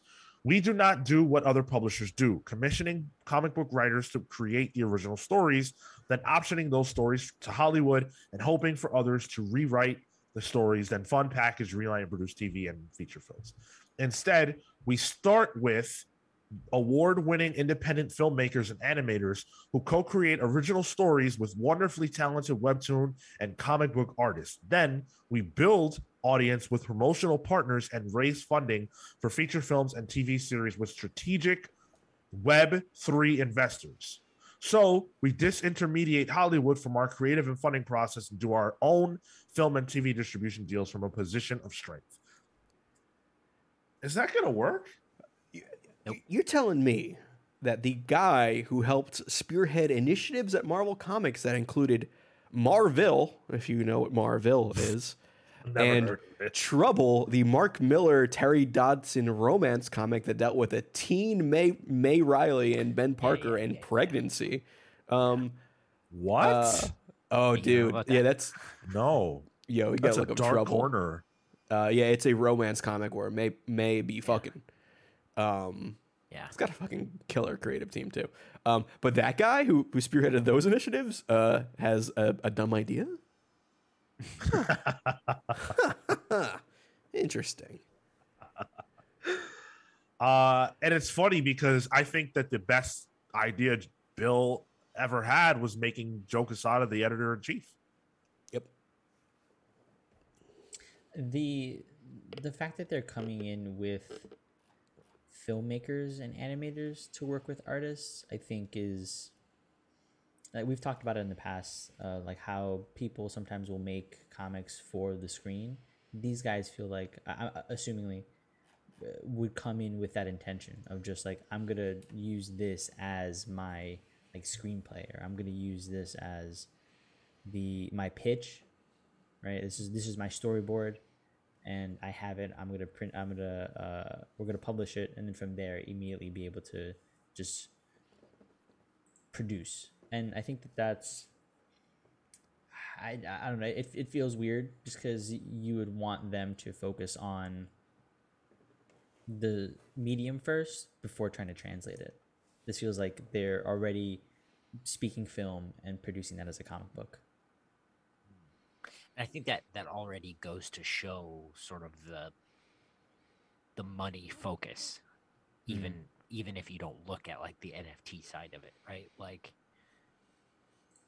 you know, the comic is a storyboard, which is to lead to film, so we can make $1 million and do it all over again. Sure. It's like, hey, look at my IP farm. Is really what it is. It's what, you know, I give them credit for transparency, I guess, and wanting to put, you know, control of, you know, these films that go on to make $100 million in the hands of, you know, the creators and the studio that, you know, originally produces it. But I have a sneaking suspicion that even if they were to succeed at that, creators won't benefit that much more than the ones at Marvel, but maybe not that much more than, say, the ones at like Image or whatever. So, and then also as a creative, do you really want some, you know, director from indie films or whatever to come and tell you what their vision is for how this will work on screen? No, I want to make a comic book. Yeah, on the page at that point, right? Like, yeah, get out of here. How are you gonna dictate me, the artist, like that? I'm sure you can to a certain degree, but it's collaborative, and if you're demanding, I feel like that's not the way to collaborate with an artist. Yeah, not at all. So good luck, Bill. Be good. Is Bill the one that started that other company that we? Yes. Okay. Not good, right? Not good. Right? That's what Yes, yes. The opposite of be good. Because I'm like, wait, didn't he do this like a year ago? Yeah. It makes you do a double take, right? Yeah. Wait, was it what do you do? I thought that's what you were talking about, Kale. No. The one we covered at the other place so Double extensively. take. Double That's take, the right? one, Yeah. He did double That's take what- too? That's what the one I was talking about. I said yeah. makes you do a double take. I was saying it without saying it. Yeah. Oh, I didn't hear that. Yeah. Yep. Okay, yeah. Yeah. Oh, Marco, you're thinking of Bad Idea. That's what you're No, thinking that's what I'm of. thinking of. Okay. Yes. No. That was a good idea. Well, Bad idea was a good idea. Double take, not so much. This Might be good. no. could be good, probably be bad. I heard some shit show stories about double take. Dude, Yeah. wow, that was a I'll say, time. I think I looked out on one of the books because my book's pretty good. Dude, I wrote I did a review for one of them and it literally got changed. Like not just like for spelling, but the tone of my review got changed because we had to write good reviews for bad books. Hey, Nuts. I wrote a review for a book that that I got yelled at for, but also my review changed the way the person who was in charge of our section for doing these books, the way he looked at reviews and comic books. So I was like, all right, we're not operating on a high level here. Oof, what a time, boys. What a time. It's a shame the audience will never know about it. That's right. It could be a good maybe good episode Patreon. of Palling around. Palling around, yeah. Maybe we should just make a documentary. Site doesn't exist anymore. I pretty think cool. you probably No, could. it doesn't. It's a done. In our main topic, we're going to be talking about DC films, Also, the speaking of things DCEU, that are done. right? Because there's turmoil. There's a lot of turmoil going on over there, and it's actually potentially good turmoil, but it very much feels like out with the old and with the new, and so we're going to talk about what that means for Batgirl, what that means for the Flash, what that means for what's his name? It was said earlier, bad robot guy, Abrams, and so much more in our main topic. We will be back in 5 minutes or less. If you're watching on Twitch, stay tuned. Guys, we're going live a little. We're going back a little earlier. Marco's Okay, eating so- raisins with chopsticks. Yeah, show them because that's insane. Y'all shit on me all the time for using chopsticks to be able to eat stuff. Like, Is that a cup? no, it's the It's a bag of raisins. Out of the box. You just Oh my god! Like, look, And- I get Cheetos. There's Yeah, a I do degree Cheetos of with that chopstick, makes sense yeah. to me. But raisins? Don't you do that with fries?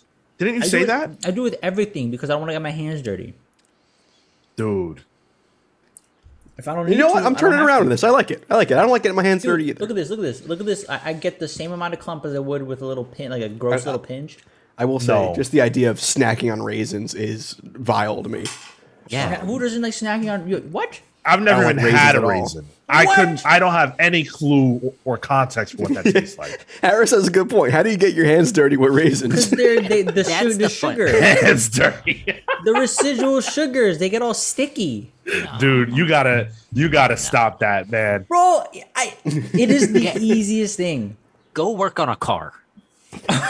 Raisins Go are not putting shit, in Kefis. Raisins are fucking- delicious. Go to a construction site and ask if you can have a job. You need to come back down to earth. Marco's gonna be putting in motor oil with chopsticks.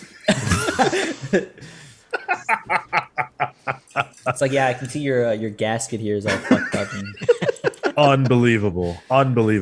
We had to deal with that right now. Yo, We Kefis, just- I am on your side here. Raisins are shit. Ugh. raisins are delicious. No, man. Raisins are fine, but like your hands don't get dirty. Oh my God. Harris says, in my nearly 40 years on this earth, I have never ever seen anyone have dirty hands from Bro, raisins. are you not gonna tell me that your hands will get all like sticky because the raisins have that residual sugar from when they get dried? No. Y'all are crazy. Nah, y'all. Bugging. I would sooner eat sweetbreads than I would raisins. sweetbread. Eat it with the chopstick, bro. You don't get your hands all like covered with the sugars. Wow. Wow. All right. So we have to. Chopstick mechanic. It's a Jeff Lemire graphic novel, I think. I'll We- figure we- it out, Kefis. Don't worry. How do you We eat have- meat buns? How do you eat meat buns? You eat them with the chopstick. What's a No, meat you hit it with bun? your hands. No, you don't. Yeah, I know what a meat bun is. You know. Uh, All right. Is Hold on. I do it. Yeah. What discount raisins do you Sun-made get? brand. Discount Sponsored by. Yo, this is name brand shit. Okay. Wait, whoa, we're not getting paid for that. Oh my. I also think, brand. I think Harris is right. Meat buns are eaten with your hands too. Like they're a hand food, But what's a meat bun? like a bow bun Chinese sort meat of thing. bun. Like a bow Uh, situation? Bao's a dumpling. A Chinese meat bun is it's just bread and dumpling. bacon, pork inside, or beef.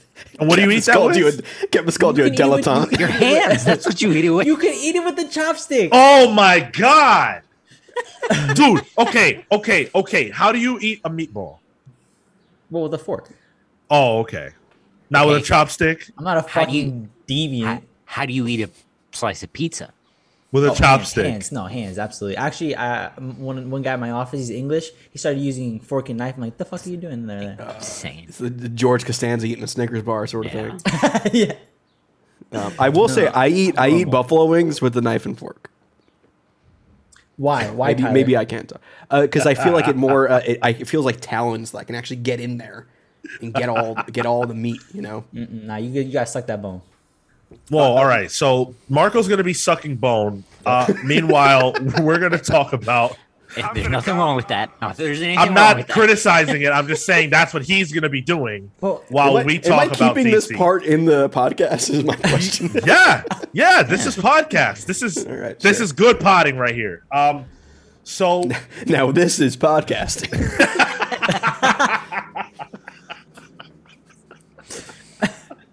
Marco, you want to talk about sand? no. dude, I love sand. It's coarse. It gets everywhere. Do you eat it with chopsticks? Let's Just want to get his fingers dirty. let's talk about DC. All I don't right. think we want to. I think we want to talk about these. I guess chopsticks. not. We just want to talk bullshit, which I'm cool with that, right? We can do that, We have a show for that. but we have a show for that, and maybe we should have a live show for that. We got to talk about that. But for right now, we got to talk about DC. So, Wait, I'm gonna call out Harris over oh here. my god, Wings should be eaten with hands, with maybe thin gloves. No, no, you don't eat wings with gloves, Harris. What Bro. the fuck? that's you gotta no. Gloves? Dude eating wings on Fifth Avenue or something. Like, jeez, get the white glove treatment. Yeah, like how do you eat ribs? a bib. Very fast. With a bib. I need a bib. I spilled ketchup on myself yesterday. That just sucked. That's 'cause it's ketchup.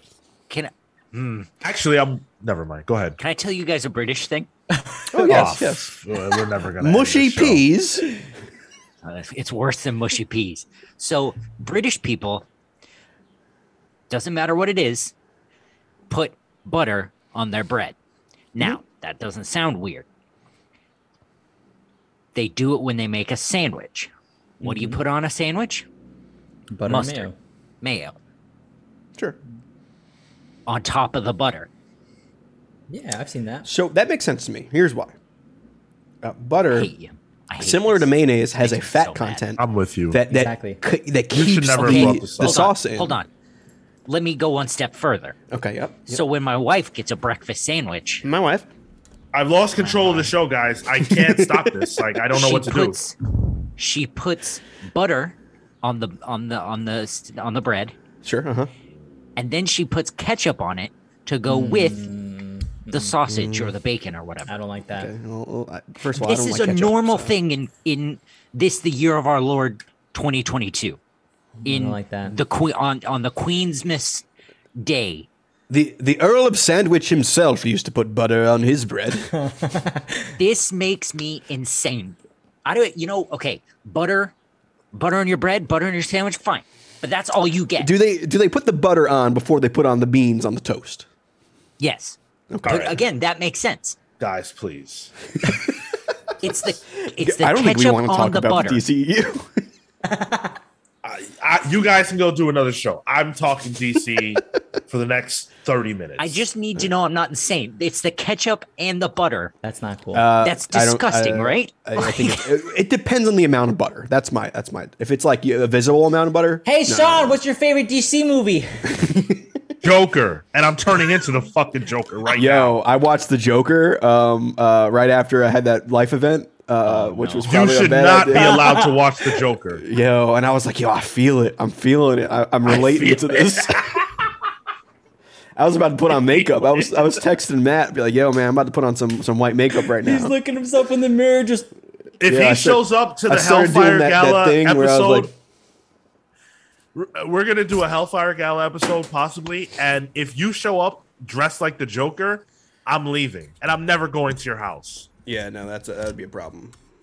Yeah, that's dark. Oh god, I can't. No, we're not even gonna read the comments. So, so DC Films is in a state of upheaval. There was the Warner Discovery merger. We covered that extensively on a prior episode of the show. And so what has happened since then has been pretty interesting.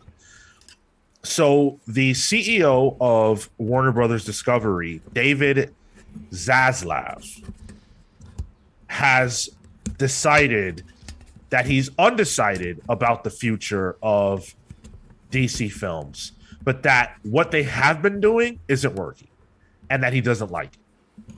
And so they've been having extensive talks about how to change what is happening at DC and what that change needs to look like. So here's one of the first things that I want to mention that I think is really important. Toby Emmerich, who is the chairman of Warner Brothers, is stepping down. Warner Brothers Pictures. Now, he took that role in 2017. Warner has a lengthy, weird history with executives being bad actors and doing weird stuff, accusations. Walter Hamada, I believe, we talked about him extensively, his accusations. It happens. Toby Emmerich is stepping down. So to me, that's a big deal because obviously this is one of the people who spearheads Warner Brothers films. Zaslav says that all DC films should come out in theaters. They canceled the Wonder Twins movie, which people were excited about for some reason. AJ Appa got that Archie heat. Oh, okay. Marco, wow, you're without glasses, dude. Wow. What happened? Sean just fell in love, is what happened. No, is it just like I've never seen you without glasses. That also was Really? like, I don't think I have either, and I've been around you tons. Huh. Sorry. like when Velma takes her glasses off, you know. I'm in the same spot. What are you looking at? I was gonna say hot. I'm used to it because Marco and I have slept together. Yeah, okay. Yeah. Wow. So Just letting that one stand. Just let it get sit. Warner, they want all the DC movies to come out in theaters. So they're axing the idea of Warner Brothers DC films coming out on HBO Max. Wonder Twins got canceled because the budget was too high for a movie that they were only putting out on HBO Max. To them, it made no sense. How is that budget too high? One of the guy's powers just turned to water. Like that's The like budget. budget was crazy. I remember seeing it. I don't remember what it was, but it made no sense. Telling you, KJ Appa. So we're not getting Wonder Twins. Where does that leave Batgirl?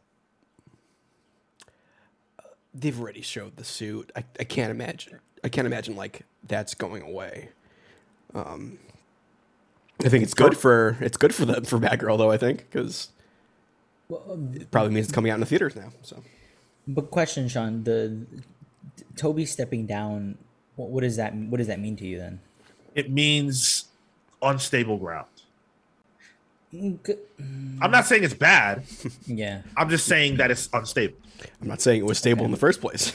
I'm not even saying that. I'm just saying that from a leadership standpoint, they lost their leader. I think the leader's just getting replaced because of the new acquisition, right? You bring your people in, and so rather than keep the guy who's already on, well, I have a chairman or I have a president who can, come in and take over the organization because I'd rather get my people in. That's the way I'm seeing it. That very well may be true. I have no scruples with that at all. I was just stating the facts. Sure. I think that Batgirl probably does come out in theaters, but I don't necessarily think that's a good thing. And the reason that I say that is because it was filmed for HBO Max. That's not the same thing.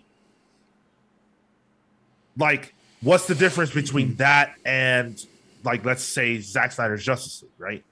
Zack Snyder's Justice League was released on HBO Max as an exclusive, but it certainly didn't feel like a movie that was made for a streaming service. It feels like a big blockbuster movie because they put hundreds of millions of dollars into it.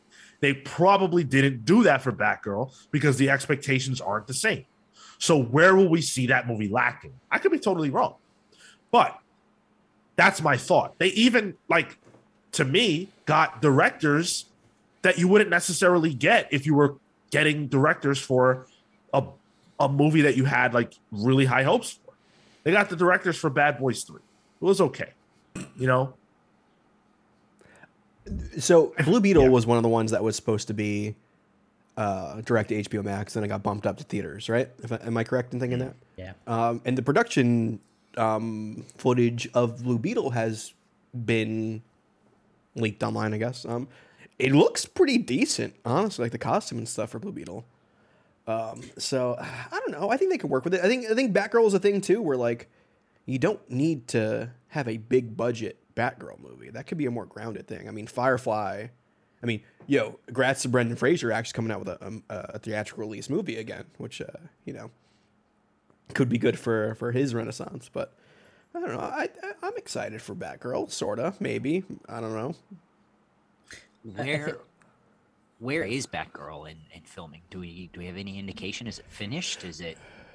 I believe, and I could be wrong, Tyler, I'd love it if you would check this while I speak, but I believe it's done. I read a comment from, I believe it was one of the directors, and he said that they had no release date and he had nothing new to share. They've been kept in the dark as far as all that. It's in the hands of the executives. Yeah. And I think that that's in relation to the State of Flux. Filming wrapped March 31st, 2022. Yeah, like a month or two ago. Yeah. So that's not great, but I don't think that represents. I think that only represents that they are still working out their plan, not that they don't like the movie or there's problems with the movie. Yeah. I'd also argue Peacemaker made just for HBO Max pretty fucking good, even in terms of the production quality. Like, absolutely, but higher expectations, I would argue. Well, I mean, I couldn't even see who the lead character was throughout the whole movie, but, like, go ahead, Kill.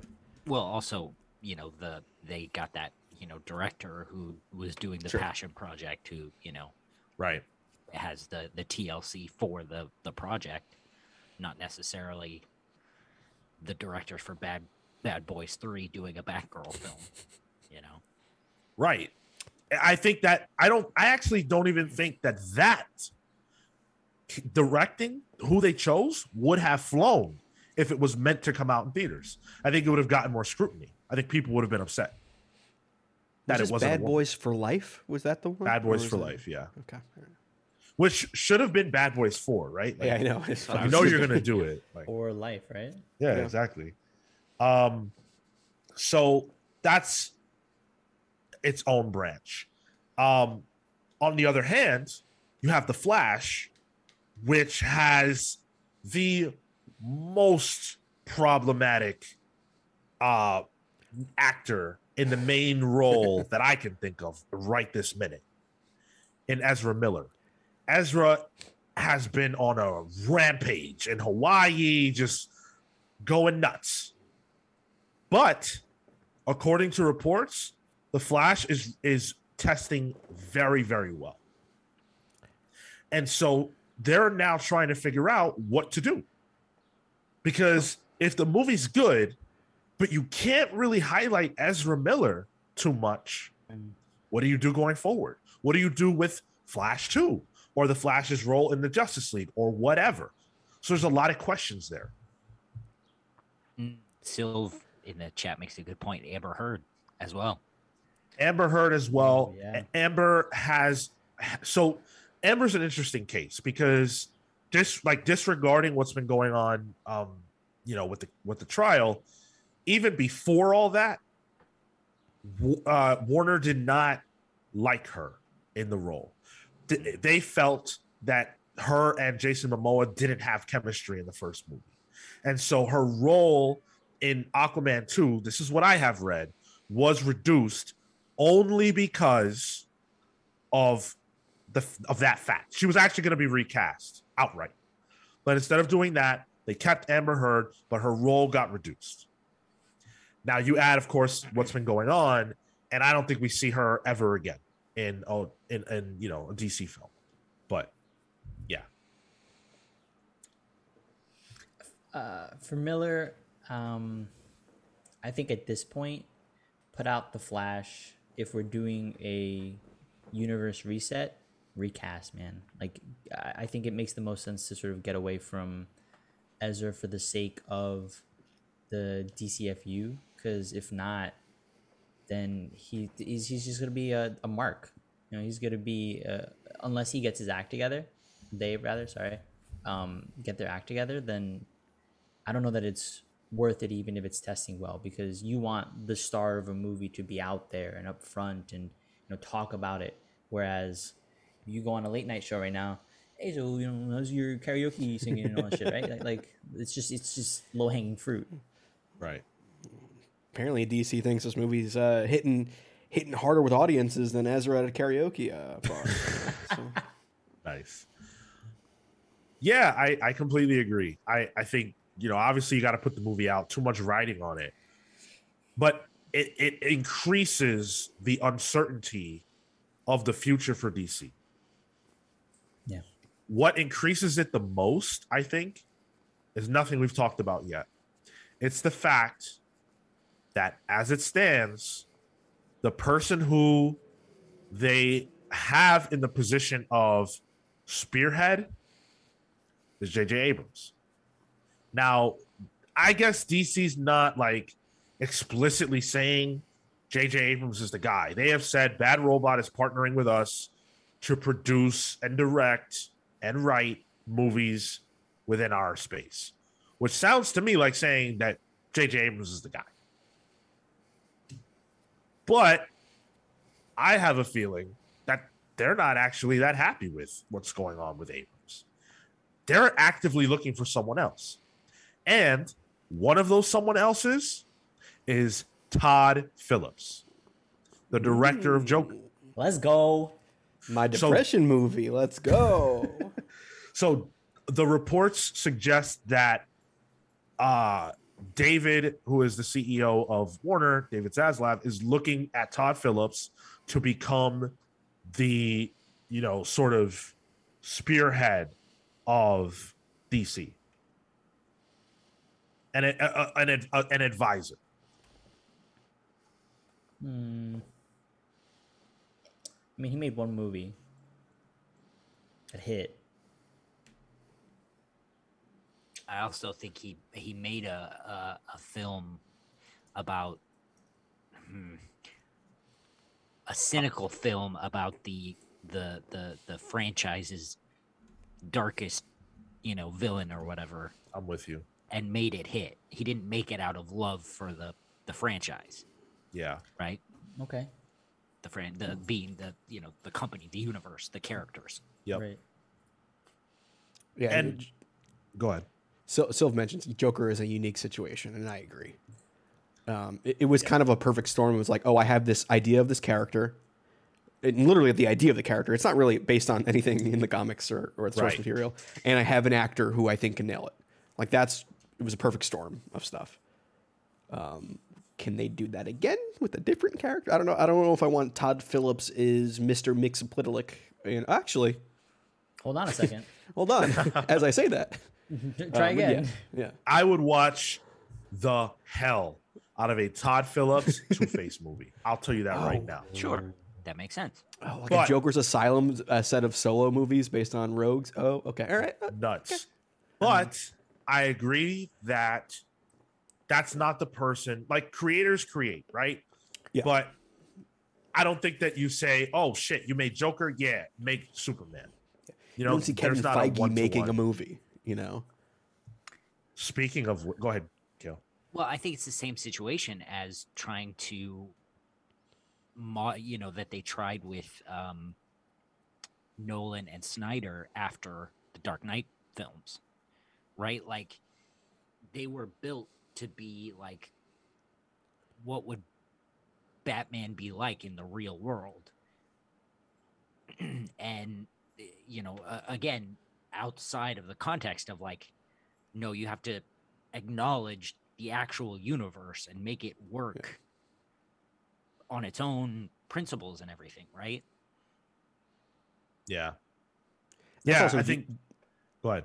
I was gonna say that's also what DC is. Like Marvel is the world outside your window. That's what Marvel is. DC's not that. DC is its own universe, its own world. I think they need somebody who understands that. Well, someone who would understand that better than anyone is Kevin Feige. And that's what makes this bombshell so crazy. They're courting Kevin Feige. Hey, yo. They got big money now too. WB Discovery, And I learned something new this week that I didn't know. Kevin Feige was a hair away from signing with DC in the mid 2010s when he was sick to death of the cabal and wanted away. He wanted away so bad that he almost went to the distinguished competition. And now they want him. I think they missed their chance, honestly. 1,000%. Yeah, he's too invested. He has weight here. Like there's, it's like one of those like upper level management people that are just like, hey, actually no, I'm good here. We're not gonna. I don't see him needing to move. And if they do, they need to give him like, I don't know, just making the president or some shit. Like he needs Of to, Earth. Yeah, like he needs. They need to move sky and earth for him. Imagine the press release. It's like an NFL draft situation where they give him a DC baseball cap. Because this dude's got a lot of Marvel baseball caps. Like so. It's like when Bendis jumped. Like that was that was a big deal. This would shake the earth. It didn't work out too well, but well, listen, and look, obviously everybody wants Kevin Feige. They want their Kevin Feige. Warner's like, why don't we just get the Kevin Feige? Forget about all that. Like, I don't want to court someone. I just want to get him. We don't need Kevin Feige. We got at home, And I think that is at the core of the conversation about DC. And we've talked about the lack of a Kevin Feige before, but I have a different angle now. I don't think it's worth anyone's time to take that job. I think it's a terrible job opportunity. And I'll explain why before you guys react. Yeah. And I clarify quickly. Yeah. You don't think it's worth someone taking the helm of a Kevin Feige job at DC? Yes. To helm the DC universe, right? That's like too much of a headache, right. Is what you're saying. Yeah. It's a poison pill because you will always be compared to Kevin Feige. Mm-hmm. Kevin Feige, to this point, is one of one. And DC's expectations of you will be so high that you will have no room for failure. This is something that people don't think about. Kevin Feige has worked in film forever. He's not new to film. He didn't start with Marvel Studios. Kevin Feige, if I remember correctly, was working on Spider-Man back in the day as like I don't even know what his role was, but he's been around is my point. I think he was even working on X-Men. So he has seen and You're been correct. a part of, to some degree, sorry? You're correct. He was associate producer on X-Men Spider-Man, co-producer on X2 and Daredevil. So there you go. So he's been a part of successes and failures way before Marvel Studios. Nobody else will get that opportunity. That's not the way it works anymore. If you're working on a superhero movie and you're in that type of position, the expectation is that you're going to knock it out of the park. Zack Snyder got chased out of town after, how many movies did he make? 4. He made 3 movies. Yeah. He made Man of Steel, Batman, Superman, and Justice League. And it's fair. I'm not arguing with someone who says, well, we just didn't care about his vision. Fair enough. But is that really enough time to determine whether or not, like, Kevin Feige had a lot more than 3 movies to succeed or fail. You know what I'm saying? Like, I just feel like whoever takes that job will not have the rope that Feige had. No way. They're not being propped up for success there. No. In Feige's filmography is literally just Marvel stuff.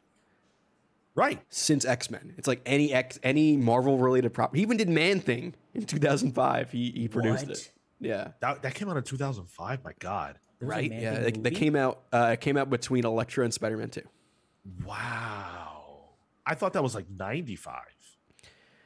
No, you might be thinking of Swamp Thing, but like Man Thing was a monster film. Yep. Oh boy. Wait, that came out as a movie? Yeah, it was like a direct-to-DVD thing, I feel like. Oh, okay. Yeah. Still, damn. But yeah, I don't know. I don't think there's anyone who should take that job. I don't not that. I don't think there's anyone who could take that job that could do it and not get fired within 5 years.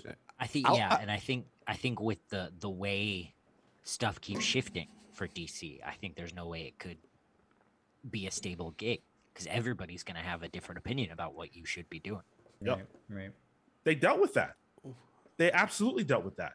The Justice League movie that we saw in theaters was an abomination version of Zack Snyder's original vision. Whether you like that or not, that is a fact. And that happened because of executives hawking him and saying, yeah, it has to be a 2-hour movie. No way around it. And saying what he could and couldn't do. That will happen again. I will say, Warner Discovery, if you're offering, I'll take it. You know, I'll take it even if it's like a month. I'll take the severance pay afterwards. You know, I've read a lot of DC comics. I have a screenwriting degree. Does that help? I have a no. I'll lowball you. I'll take it without the severance pay. I'll take it without the pay. That's gonna be fun. Yeah. Yeah. Go ahead. I think as much as the person who would be directing or would be at that helm would be under fire and scrutiny and all this shit, I think if they want to succeed, they either need to reinvent the model, which at this point seems they're too deep in. There's Marvel's model has already worked and there's success there. The content obviously will be different, but I think you need somebody there. Whether or not they're gonna fail, I think they need the time and they need to not have the cabal. And I don't know if the people above whoever would be at the helm are going to be receptive to that. And you would need somebody who comes in, is just like, no shit, this is the way it needs to be done, stands firm and calls them out on their bullshit.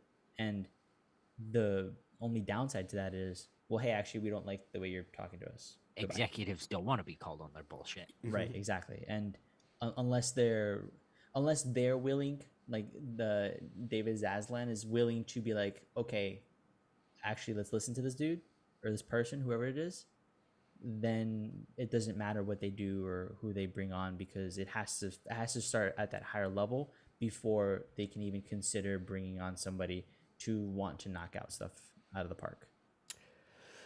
Well, WB Discovery, if reports are to be believed, are high on Tony Khan and the AEW brand. So let's do Tony Khan. Let's let him book this DC universe. I'm fine with that. That's hilarious. CM Punk, not anymore actually. The other approach that I was thinking was, what if you just continue to give directors a slice of the universe and not make it interconnected yet? But they've said they're going to do that. Yeah. After every movie comes out, and Marvel does something different and better. Well, I'm saying in the vein of the Joker and Batman. Right. Yeah. I'm saying that's what they've done after every movie that's come out. But but Marvel has done it better. And the issue too is that, like, I feel like they backed themselves into a corner by ever actually making the Flash. Yeah. I don't understand why the Flash happened if you were putting pause on Zack Snyder's universe. Why? What the hell? That doesn't make any sense. And that's the old guard, right? So that has no bearing on, Warner Discovery. It's just a boneheaded decision that they inherited. And I'm not saying that I'm not excited for the Flash. I am. I'm just saying that if you want to go the direction that Marco's talking about, which they have said countless times, you can't make movies that are in that same space. It doesn't make any sense. I don't know. I do agree someone has to do the job, but Kevin Feige answers to literally one person, and that's Alan Horn, the CCO. Mickey Mouse. Okay, that makes more sense. God. You might be right, but I contend that Feige is God. So there you go. It's a mess, but it's a mess that can land on its feet and then take off to the moon. But it's going to take a lot of work to get to that point. We can hope. I'm excited for the spectacle that it's going to be what Flashpoint is. Like, I have no idea what to expect. Yeah. I thrive on the spectacle of Warner Discovery. I love it. Warner and Sony are fascinating. You love some drama. You like the tea, as they say, right? Yes. Some corporate drama. Corporate drama. He's all in on Mom Talk. Mom Talk. Oh, The View? right. No, never mind. It's a whole situation on TikTok. Oh, You want to explain that? There's a group of Mormons that there are influencers that use the hashtag Mom Talk for their content. It was recently revealed that a group of upwards of 10 of them were having orgies and sex parties. Whoa! What? And one of the moms in particular went and spilled all the beans, all the tea, just aired dirty laundry about everybody on TikTok. I know what I'm doing after hashtag Mom Talk, dude. It is a fucking hole. MOMTOK. A hole, dude. It Mormon is a black orgies. hole. How did we get there from DCEU? But whatever. I can't. The drama. When he He's talking about started drama. that sentence, I could not have imagined that was where he was going to go. Oh, no, no. I do not associate Mormons with orgies at all. No. Oh boy. Well, that's fascinating. Let us know your thoughts about the future of DC. Do you feel like they're on the right track? I'll end on a positive note. I think that David Zaslav has the right idea to say, press pause, let's evaluate this. Let's not do anything rash. Let's try to find someone. Yeah, okay, maybe they're barking up the wrong trees, but at least they're at the trees, hopefully they find the right one. Let's not do anything rash as they are about to put out a movie that recontextualizes their whole universe. It's just like Flashpoint coming out. It's just like the worst timing for this type of movie to come out. So I am ready for the mess. Mm-hmm. What's worse is Marvel has had 2 multiverse films come out. That's true, yeah. Yeah. In the time that this film was supposed to reintroduce the whole multiverse to modern film. In a TV show. I'd argue 3 if you count Into the Spider-Verse. Sure. I guess I would argue that's Sony, but yeah, I mean, you're right. Sure. And by the way, Flash was supposed to be out before all of them. Yeah, I know. Yeah. It's funny how Flash is coming in late. A little slow on Which the draw. it's par for the course for Barry Allen, honestly. That's man. Well, when your star is busy running around being a deviant across Earth, it's a bit of an issue. To somebody call the Eternals. Oh man, thank you guys so much for listening. Let us know about your thoughts on Marco eating, finger food with chopsticks. There it is. Want to hear about that? Just anything we talked about. Really appreciate everyone who tunes in. Real quick, patreon.com/thecomicspals. We appreciate all your support. You certainly don't have to. The show's free to listen to regardless, but There's a lot of cool stuff over there, like an exclusive show, Palling Around. You can get yourself a snazzy nickname, superhero or supervillain nickname here on the show. And our newsletters, which, we are proud of and think are really cool, and other stuff that's coming. We have a lot of ideas, and we're going to keep iterating, and we want to make it a place that you guys feel is worth being. So there's that. Join our Discord server. We've had a lot of great comments come in here today. All those people pretty much are on our Discord. So if you enjoy them and their interaction here and you want to be a part of that, join our Discord. I'm very proud, and I think I speak for all of us. We're very, very proud of our Discord. We have great people. We've curated a really cool group there, and we're happy about it. So join us over there, youtube.com/thecomics-pals. Subscribe, like the video, share it with your friends. All that's free, and it helps us out a lot more than it costs you. Don't forget our next book club, Uncanny Avengers, as voted by Patreon members. That is Rick Remender and several artists, Daniel Acuna and others. It's great. Check it out, and then listen to our book club on Tuesday. Let's get into the plugs. Kale. Thank you so much for listening to this episode of The Comics Pals. Come talk to me about your favorite sandwich topping and why ketchup on butter is absolutely disgusting and this country is a hole in the ground. You can find me and my work at kaleward.com. That's CALEWARD.com. You can find me on Instagram with great pictures of my dog at TotoInto. That's TOTOINTOW. Also, fucking Pokemon Scarlet and Violet. Ooh. Rocking in with Lechonk. Let's yeah. fucking go. They got that legendary Pokemon that looks like a big old pee-pee, so. Yeah. The legendary And Pokemon also is actually Lechonk is the legendary Pokemon. Marco. You can follow me on Twitter and Instagram at Mr. Marco Enomoto. Shout out to Kale's mug. Kale, can you pull that up real quick? It's the second compliment I've gotten on this mug. Dude, sick. Wait, do the other side. It's the same. Wait, Oh, is that wait, It's the? a heat changing mug. Oh, damn, it changed. Oh, I've only Okay. seen it hot. Oh, okay. Okay. It's like a who's that Pokemon sort of thing. Yeah. Well, except it says who. But it yeah, is. I mean, could be But if Raichu. you want your own mug, you can go get the Comics Pals store to get one with our faces on it rather than Pikachu talking about Pokemon. There you go. And what else? Come talk to me about Letterkenny and Shorzy, tit fuckers. Shorzy's out, right? How's that show? It's excellent. It's so good. It's so fucking good, dude. I love it. Get this dude a puppers. Come talk to me about that. Tyler. You can follow me at the Tyler Olson on Instagram and Twitter. If you guys have any good bathroom-related memes, let me know. I'm trying to decorate my new apartment, and I have an idea for the bathroom. I'm just gonna have a one piece of art that I'm gonna switch out every so often.